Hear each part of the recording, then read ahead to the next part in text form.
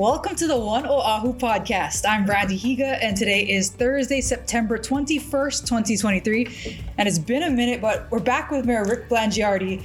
And Mayor, I want to ask you about this first and foremost. I know that you recently celebrated a birthday. I did. Happy belated birthday, and how did you celebrate? Thank you. Well, I celebrated around here with the rest of you, but I actually, two things happened on the evening of my birthday. It was September 15th. I went to Festa Italiana at the request of the folks putting that on, which was this past weekend.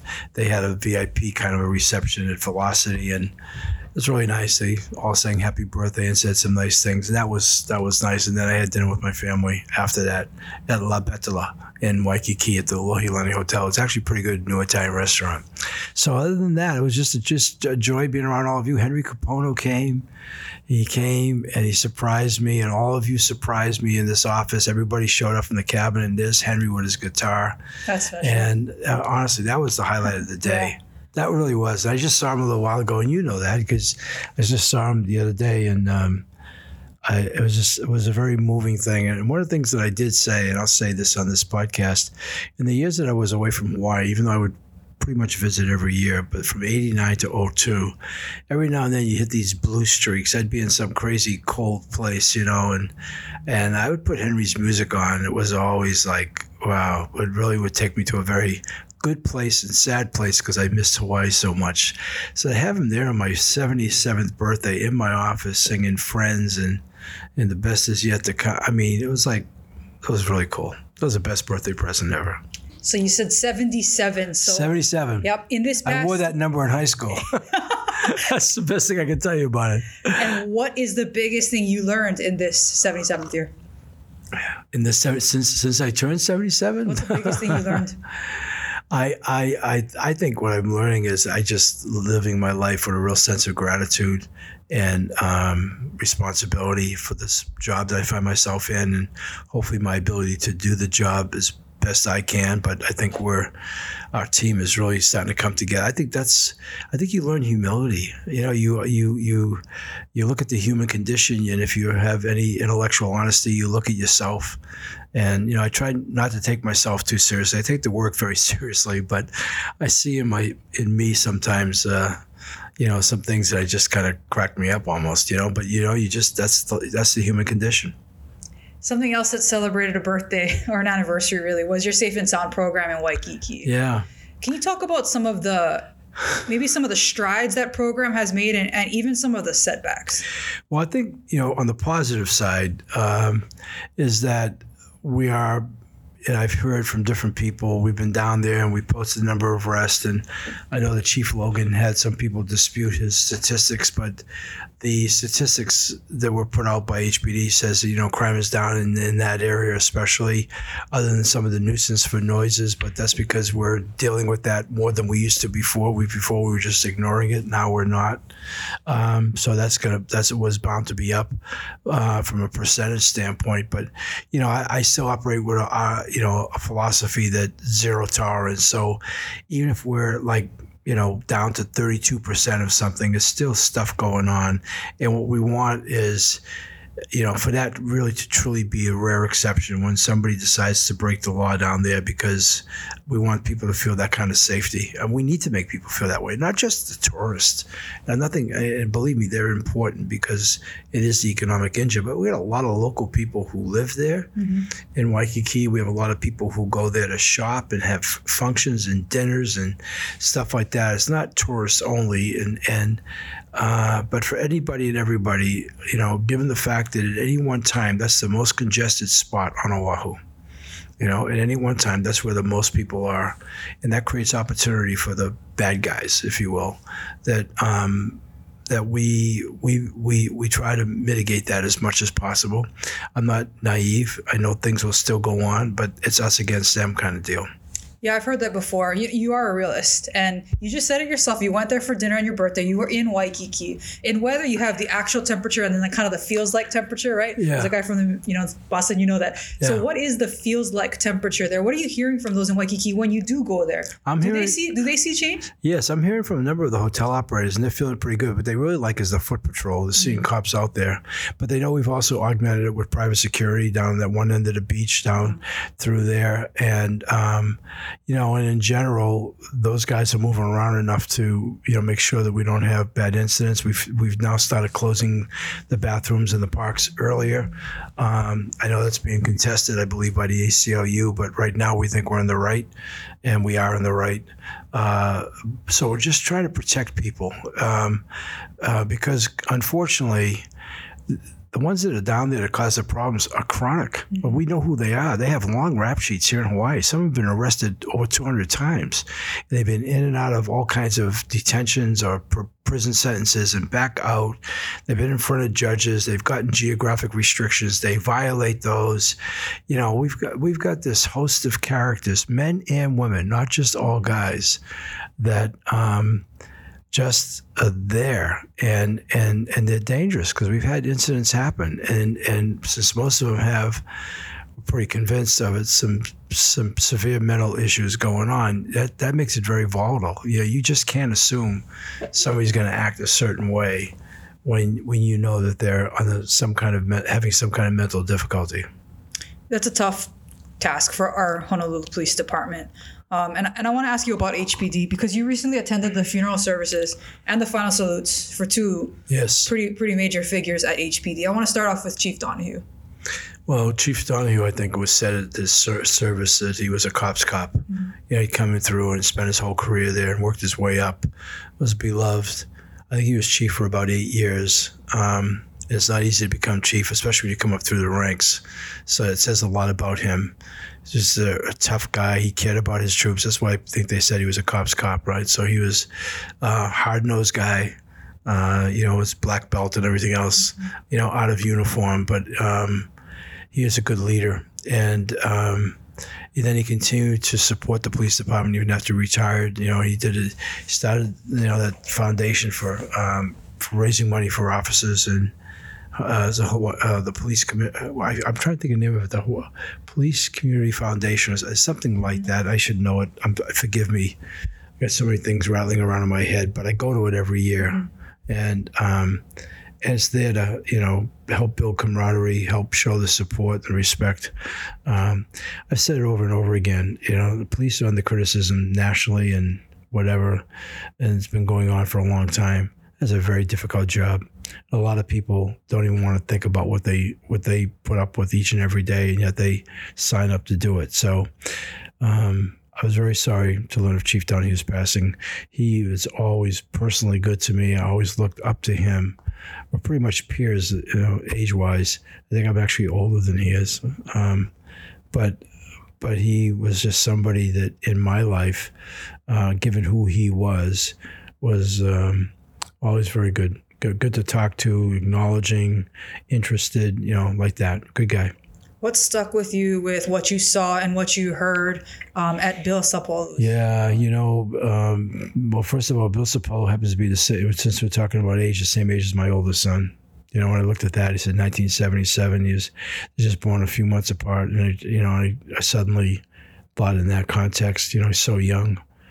In fact, when I met his wife, I don't mean to make light of a very sad moment, I asked if she was his daughter. She smiled and said, "Thank you for saying that." She said, "But she looked so young to me, And then I met his little girls, and I think he has a son, but I didn't see him. But she looked. That was so. While I didn't know Officer Paul, I looked at all the pictures, and and it was a very emotional church service at Central Union, and then we did the one salute in front of the police station as we did with Chief Donahue, and that was very moving because when they stopped with the casket and the family got out, there was a lot of people. They had like 5 buses plus a city bus full of people come out, and they were there, and you could see the pride in the family and the togetherness and And, it's always so sad. I mean, guy dies in the line of duty and he's so young, So I think, my son Matt's 46, 77's 46. So. Yeah, our police department tasked with so much. And even they're offering their services on Maui, too, for peer support.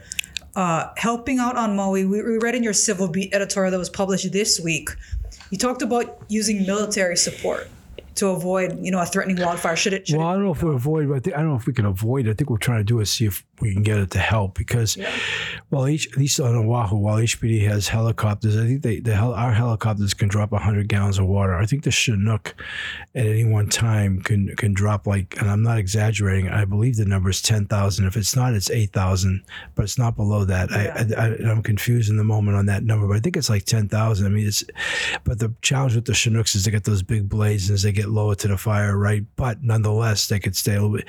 The amount of water they can drop is tremendous. So that's just one thing. There's other things that we would want to talk with them about building fire breaks and stuff because, we have a lot of fuel on this island, a lot of high grass, hollycoa trees, other things of that kind that are highly flammable that, it's not just about cutting the grass. You got to create fire breaks and different things like that. And we may be able to have them help us with that because they have a lot of equipment for stuff like that and they've got manpower too.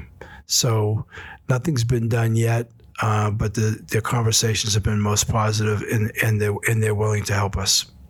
Yeah, it's hard to hear the word help, though, and kind of put ourselves in Maui's situation because it is hard to accept help.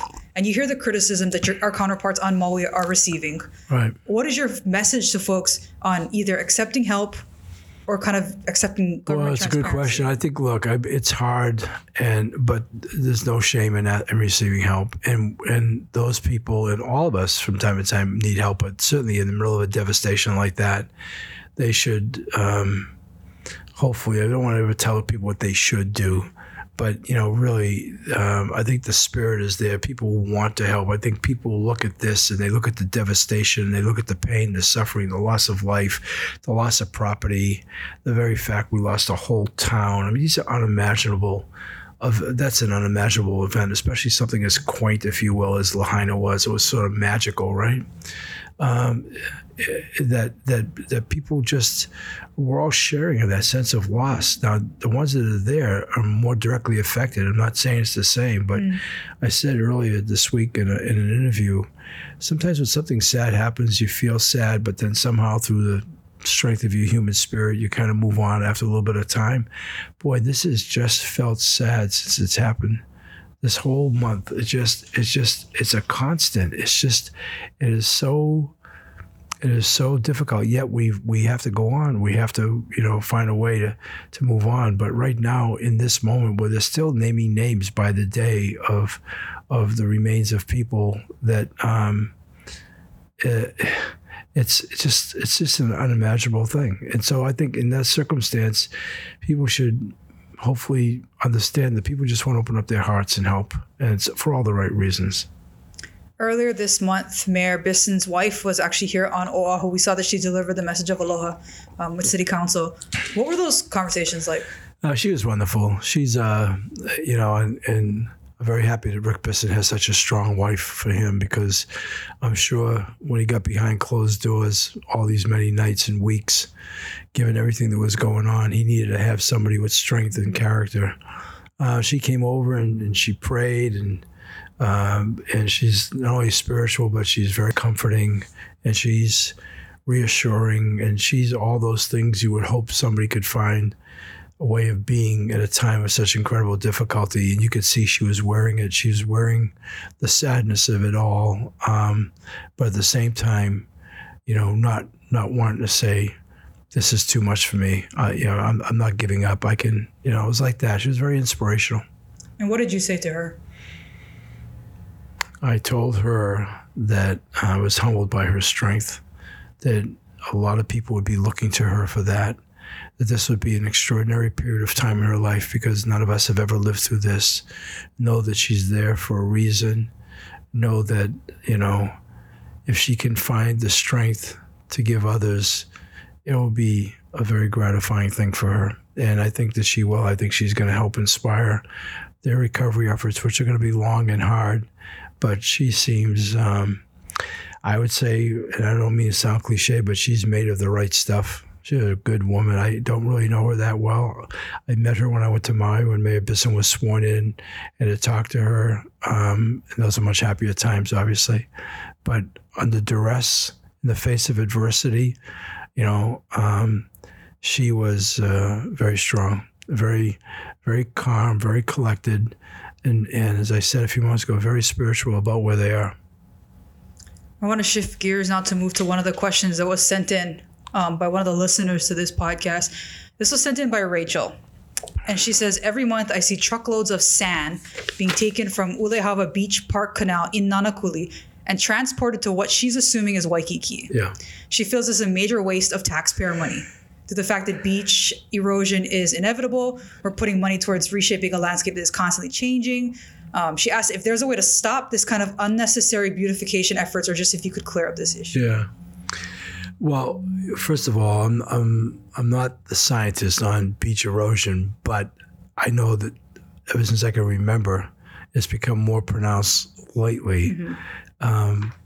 But all beaches suffer erosion. Beach erosion, sand erosion, you hear about all the time. Well, here we are on an island with shifting tides and everything and currents over time and sea level rise and real factors like that. I don't think we should just give up trying to keep our beaches and moving stuff around. But with respect to the sand that was removed from Ulehava Channel, that's never been transported to Waikīkī or anywhere else for that matter. When the city dredges the channel to remove silt and debris and moving the sand in the outlet channel, that's actually placed in the immediate adjacent beach area. The immediate adjacent beach area. It doesn't go from Nanakuli into Waikīkī. And it's in the spirit of what I just said. As a preface, this is the guys who know how to do that, know how to manage erosion and not otherwise you'd just be losing all of it, So the city does practice a few different methods of beach maintenance. For example, at Makaha Beach Park, our parks department does annual sand pushing, which means they move sand back up the beach or along the shore. They just do that out of Makaha. Any work we do requires coordination. Environmental reviews are done. The necessary approvals from different agencies. So there's a lot of people involved in this. This isn't just somebody made a decision somewhere. This is a lot of science goes into it. So how and where people recreate means a lot. We know that when we did the 11 town halls, we've talked about that. So these practices are in place to ensure that people are going to have accessible recreational resources as we continue to explore community solutions for sea level rise and coastal erosion. I think I want to finish where I started, which was we just don't want to give in to this. And I think whether we did stuff before or we're forced to do it now because of sea level rise and develop new techniques or different ways, then that's what this is about. But we're not taking sand from Nanakuli to Waikīkī. By moving it to the next beach, it's probably helping that beach, but at the same time, it also works against the erosion that's happening, Mm-hmm. Mayor, earlier this week, you were out in Kapolei at a groundbreaking ceremony along Kapolei Parkway. Can you tell us a little bit about that project? Oh, it was a great event. This is a collaboration of many parties. First of all, it's on city land, but this, and our Department of Land Management and our Department of Permitting and Planning and Permitting, Kat Tashner runs runs a division of land management. And Don Takeuchi Puna is our DPP manager. They both deserve a lot of credit for this. But bottom line is this was done in conjunction. The public is us. The private was the Kobayashi Group and the Ahe Group. And they stepped up to the plate. And they also brought with them a myriad of bankers, so a number of financial institutions involved in this. In addition to that, these are 405 affordable rental units at 60% from studios to 4 bedrooms. These are dollars that people can afford who are really making, hourly wage jobs. Mm-hmm. And they can afford to also, or at least predict that they're going to stay in their home. But add to that, a really good partnership here to create a preschool. Actually, it's going to be 6 classrooms offered, which I think is going to be sort of divided into 2 schools. I'm not quite sure of it, but it's going to be able to accommodate a lot of small children. And so that allows a lot of things to go on. First and foremost, for the child themselves, being afforded a good preschool education is a good way to start life, because the kids who do have it versus the kids who do not have a decided advantage. Everybody knows that. I've read more studies about that over the years, and it becomes one of almost lack of social equity, if you will. And so life is challenging enough, and God knows the future they're going to grow into. But, to start off in a deficit mode is tough. So anytime we can equal the playing field, or even the playing field, to try to give young kids in more humble settings, if you will, financially, and help them with preschool education, that's great. So I met the people in charge of that earlier this week, and they're all impressive. They're all committed. They all see what can happen here, because when you can do that, first of all, it enables the parents in some cases where they both need to work to be able to go to work, but also creates peace of mind. But more than anything, generationally, is getting kids off on the right foot. And the nice thing about out there is it's right across the street, even from a grammar school, and the high school is not far away. The middle school is not very far away. And for that matter, the rail is only a mile away at this point in time, and someday won't. So this is a really incredible project, because it took so many different people, private sector, public sector, the state as well as part of the public sector, not just the city and HHFDC. Just everybody came together. I'm inspired. I've been inspired about it for the last couple of days, because it shows the potential of what we can do with this kind of collaboration and ingenuity, and saying, okay, how do we get this done? And one of the things I just alluded to it, I'll say it again, and looking at some of the developments we're anticipating having happen with building places like Kunia Boxcar Lot in Kunia, is we're going to require preschools to go in there along with the housing development, because that's the best way to make the whole thing work. And it becomes really attractive. It really stretches their dollars from the standpoint of their rents that they're paying, and allows their kids to be able to go to preschool. That's a really good deal. When we talk about the state, the governor now has a new proclamation on housing, right? It's been in the media a lot. What exactly is going on there? And are you happy with the pace that at least we're able to increase our affordable housing portfolio? Well, our affordable housing portfolio is kind of marching to its own drummer. And with the last emergency proclamation, while we're very excited and encourage the governor what he did, and then he suffered all that pushback from all kinds of interest groups and why they couldn't. At the same time, we were trying to figure it out. That was what it was. I think he's recovered nicely with his amended version. I'm still waiting for our own corporate counsel to tell me where the opportunities for us as the city might be. I don't know that yet. I'm not sure if any necessarily exist. It may exist for developers in the twilight of the things that they're dealing with. I don't know enough about it yet, because it's only been a couple of days. But I do give him credit for not throwing in the towel and just giving up. Everybody was sort of speculating, okay, well, this proved to be a bad idea, and they'll just let it lapse at the end of the 60 days is not what they did. So I give him credit for trying to find workable solutions, because that's where we are. And I've said this, I've been on the record of saying it a lot. The housing issue is very complicated. It's not a simple thing. And especially when government's involved, and then you have all the regulations, both at the state side and on the city side. I mean, it was almost been set up over time. It's no wonder we have a housing shortage. These are tough problems. So I give him credit for not giving them out of criticism, just, putting their hands in their pocket and going, okay, well, we tried, too bad. They're saying, no, we're going to try again. So I'm let's see what comes of this. I want to ask you about another story that's been in the news lately. Earlier this month, Seth Buckley, chair of your Honolulu Liquor Commission, announced his departure. What happened there, and what's the situation at the Liquor Commission moving forward? Well, this is kind of a good and bad news thing. And bad news is I hate to lose Seth, because he stepped in. He's been a good member of the commission, and he assumed the chairmanship of the board. But his practice, he's a pretty skilled lawyer, is created demands that compromise him, because the Liquor Commission is a lot of hard work. That said, we've recently hired Sal Patios. We also hired a number 2 for him, who I just met, who came to us from the hotel industry, knows a lot about liquor. So we're very happy about that. But we also have changed out 5 commissioners. And so 3 are about to be voted in. All 5 bring, we've completely turned it inside out, bring a different dimension of energy and integrity and determination, knowing full well that the Liquor Commission could either be a gold star or a black mark on the quality of, our administration in the community. And quite honestly, it's not just because there's a lawsuit pending. We had a lot of misstarts on different things. We had inspectors. There's all kinds of things that have gone on.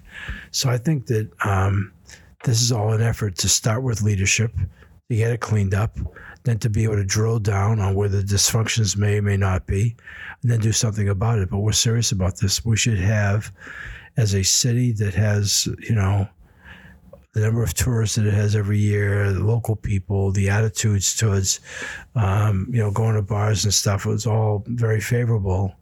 Then we need to make sure we have a liquor commission that can maintain that for the good of the public. Have any of your friends asked you if there's anything you can do about the Board of Water Supplies rates being proposed? Yeah. And what you can do? What can you do there?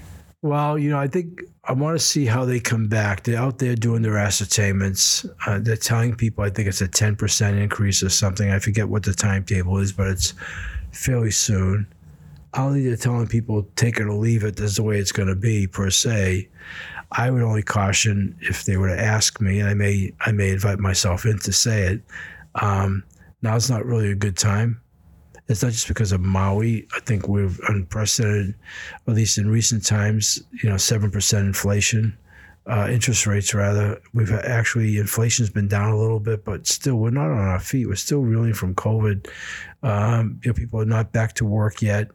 We're still sorting through a lot of stuff, and it just seems like, I know life has to go on, but if there was some way to at least defer for a year or so, give people a chance to get on their feet a little bit more, I would really encourage that.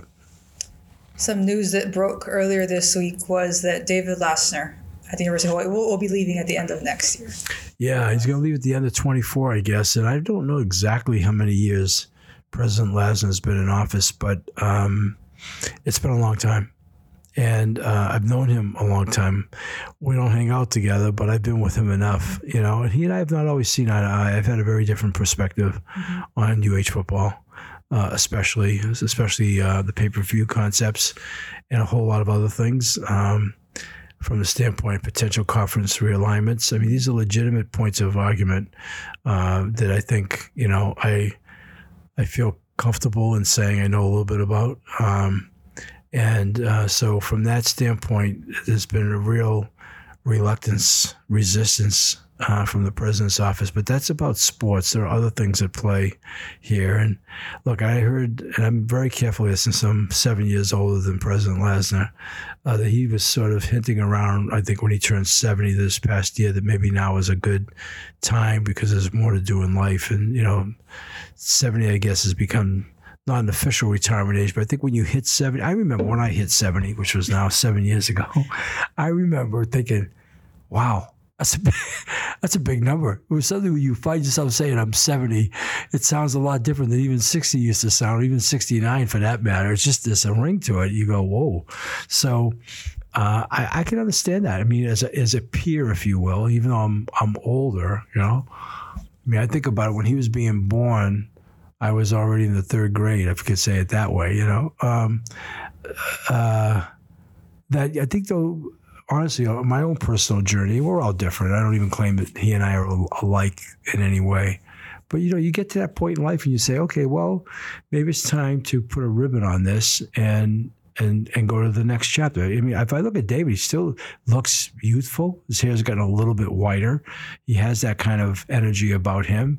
There's a lot of things he could do. I mean, retiring as a university president for as long as he was one, and then given his whole career in academia, I got to believe there's lots of different things he could get himself involved in. So I don't know if the retirement thing, I think it's more about his leaving the university. One of the things I do like is if he's announced it with a year and a half, that tells me, I hope, that they're going to go through a very serious succession effort to figure out who should be the next president and not just do some knee jerk. And so I think I'm encouraged by that.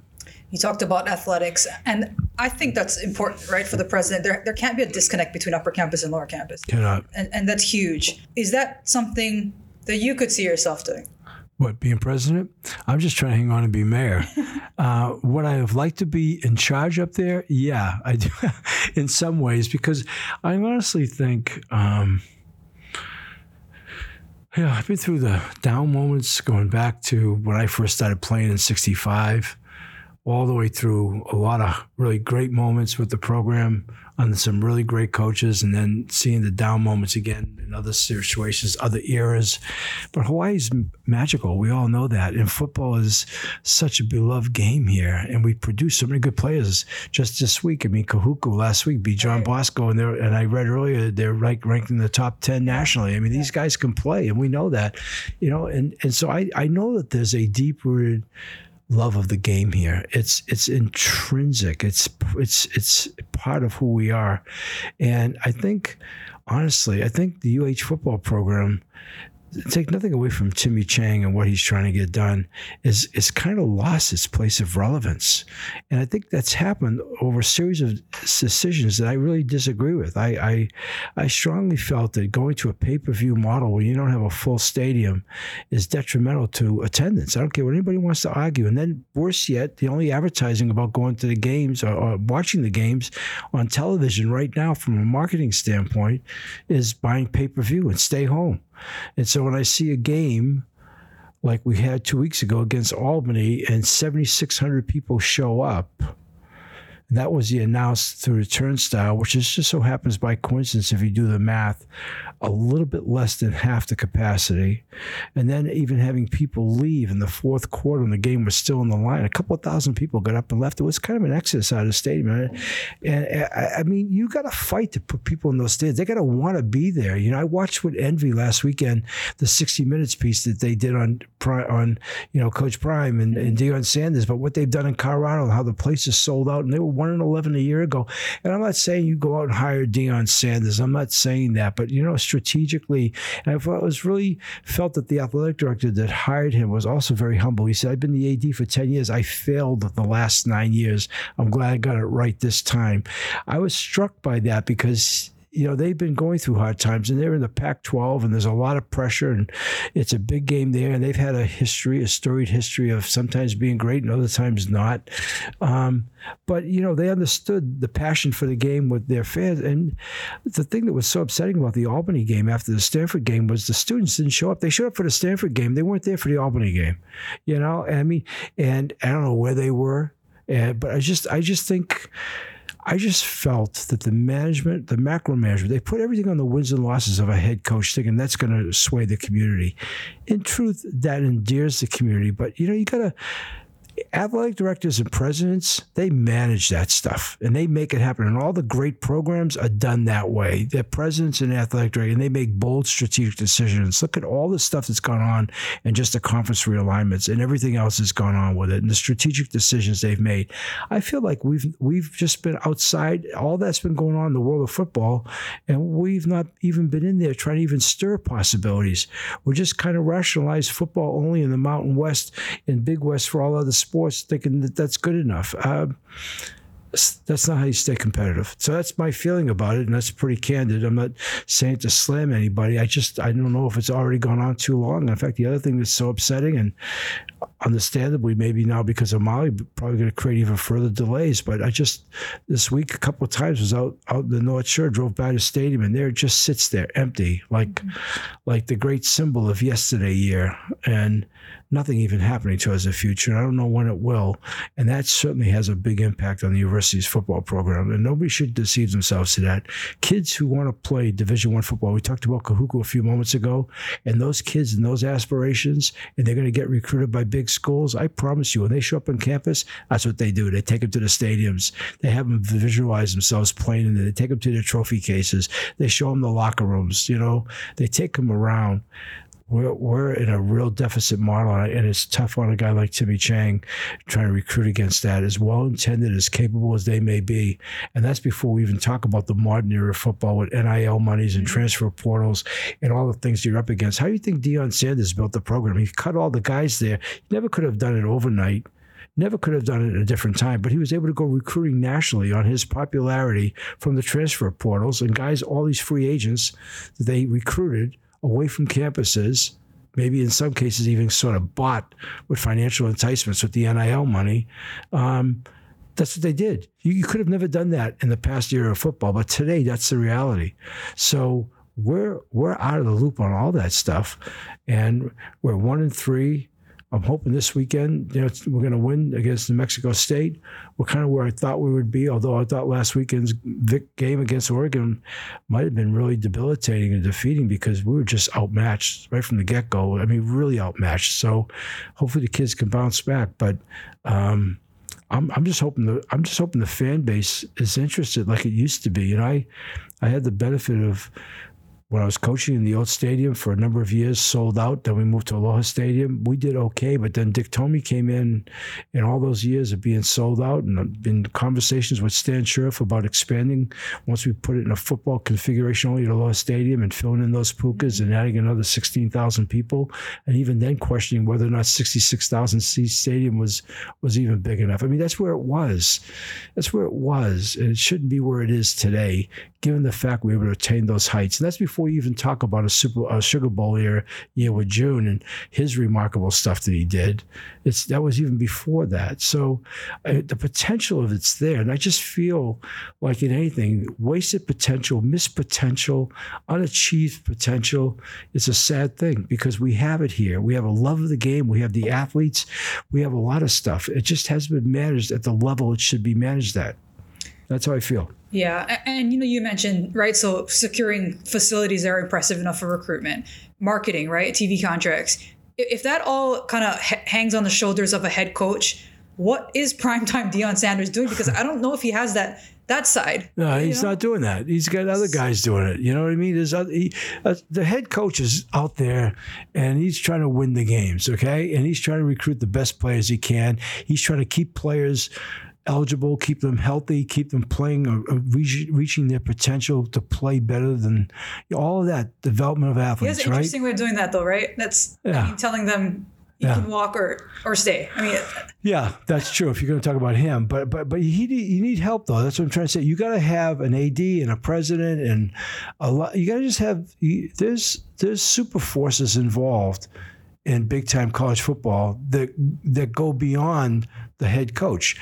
What I'm saying is they've kind of reduced it all to, well, if we have the head coach and if he wins, the community get excited and then they'll turn out. And if he doesn't, then it's like almost his fault. That's putting way too much on a head coach. Way too much. It's an unrealistic expectation. This needs to get macro managed at a level, macro managed, not micro managed, macro managed at a level of people of influence and persuasion and stuff. We should be in some kind of conversation right now, knowing that the Mountain West is still at play on what's going to happen after the season. And I know that there's a real effort going on to try to pull a reverse merger with both Oregon State and Washington State and hold on to whatever the assets the Pac-12 has versus.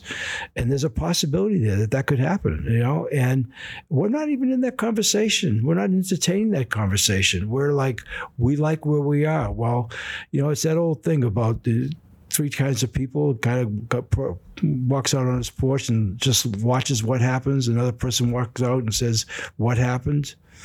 Questions it. And the other one walks out and makes it happen, right? So we're not in the makes it happen category. We're out there kind of watching and I guess somehow hoping that we're not going to be adversely impacted. And I'm not so sure. Look, the same way the stadium got pulled out from under us, a Division I football stadium suddenly closed with no home for the team to go to.